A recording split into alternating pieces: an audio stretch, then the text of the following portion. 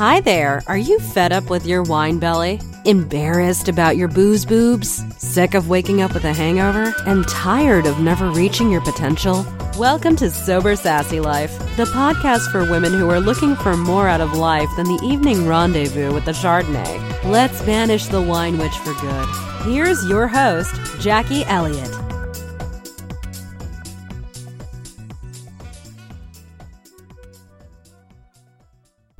Hi there everybody, and welcome to this episode of the podcast.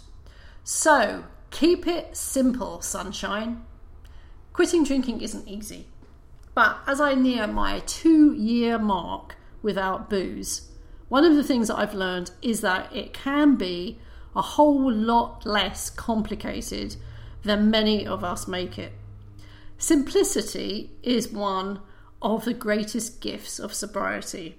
And if you're finding it a little difficult, then I'd like to share a few tips with you that might help you see the wood for the trees here. So the first thing that I found an invaluable tool was to plan. Plan, and then plan some more. Plan to have alternative beverages in your fridge. Plan activities that distract you. Plan social events carefully or plan to miss them. Plan as much as you can to minimize those outbursts of, oh, what the hell, one won't hurt. As dull as it sounds, planning has been my most useful tool for sobriety and life actually. Spontaneity is much overrated. Secondly, focus on your why. Why do you want to quit? Or why did you want to quit? And it doesn't have to be some huge, big issue. It can be as mundane as that you just want to lose your wine belly, or you just want to have more cash in your bank account, or you just want to wake up in the morning without a hangover. Whatever it is, whatever the reason or reasons, keep a list of your whys and refer to them when you're having a low patch. And remember that your whys are important to you. One of the struggles that I see a lot of people having is the thought that you have to have a dead drunk in a ditch on a dark night kind of story, or have to have gone through some terrible trauma or event, sleeping under a bridge, or getting a DUI, or having, a relationship break up because of your drinking. You have to have experienced this in order to have a good enough reason to quit. You really don't. One of my whys was that I kept getting annoying patches of rough, blotchy skin on my face, and I figured out that quitting drinking the booze would help. And I was right. So make a list of your whys, as simple and as innocuous as they may seem. They're important to you. Don't get caught up in the jargon. If you've got 5 ex-drinkers in a room, you'll get 10 definitions of what an alcoholic is. So who cares? And if you don't like the idea of being in recovery, don't be in recovery. Be recovered. If you don't like to refer to yourself as sober, use the term ex-drinker or teetotaler. The labels are meaningless. As someone said once, labels are for cans of soup only. Focus on your progress and celebrate it. So let me give you this scenario.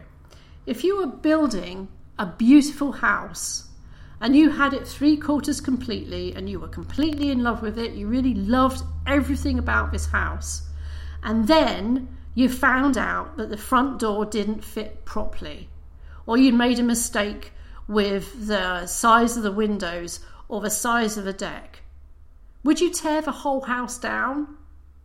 Of course you wouldn't. You would fix the thing that was wrong. You'd get a new front door, or you'd build a bigger deck. So why then, if you haven't had a drink for so many days and then one night you have a glass of wine, why then would you think, oh my God, I've ruined it all. I've got to go right back to the beginning. I've got to start again at day 1. And you negate all of those days of being sober. This is bullshit. You fix it and you move on. Lastly, remember that booze is a beverage. It's a beverage that we really have no business drinking at all because it's poisonous. Ethanol, which is alcohol's real name, is a poison for human beings, which is why we get hangovers, because our bodies automatically try and purge it out of our system when we drink it. So quitting drinking this liquid is actually the only sane option that any of us have. So I read lots of blogs, and I've written my own, especially in the early days, where we give alcohol this kind of supernatural power over us. We talk about surrendering to it. We give this power a human form. We talk about the wine witch, or the goblin, or the demon drink is another reference that I've heard. We build up the power of alcohol in our mind, and we imagine ourselves battling it and outwitting it, and trying to banish it from our lives. And although on some level I know that this works for a lot of people, but it doesn't have, this is not necessary. Alcohol is not a magical liquid. In the same way that alcohol doesn't have, isn't like the good witch. It can't make your life better. It can't get rid of your problems. It can't make you happier. It can't even make you a better dancer. In the same way that it has no magical good qualities, it also doesn't have any intrinsic evil qualities either.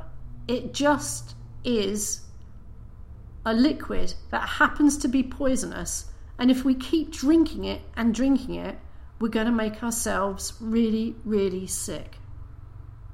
So if the whole creating these weird personas in our mind is something that doesn't resonate for you, don't use it. It's okay. Lastly, as I've interacted with many people who've quit drinking, it is a complete joy to see people completely blossom and change, to see how much lives have improved since people quit the booze. Some people have worked out relationships, or they've felt that they're closer to their kids. People have become far more creative, have found talents that they never knew they had, maybe started businesses or revitalized old businesses. But this isn't obligatory for everybody. It is not. It was not necessary to go on what I refer to as a sober journey. When I quit drinking, my life needed improving. I had used booze over the years to aid and abet my procrastination and to numb my basic disappointments in my life, which were mainly self-inflicted. So it was a process for me that started off with putting down the bottle. But again, you may not need to do that. You don't have to follow 12 steps. You don't have to become self-aware. You may not have to make amends to anybody.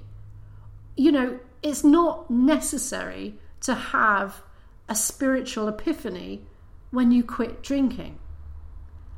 It can be just as simple as the bottle going on with your life. So thanks for listening to me today, and I'll talk to you again soon. Bye for now.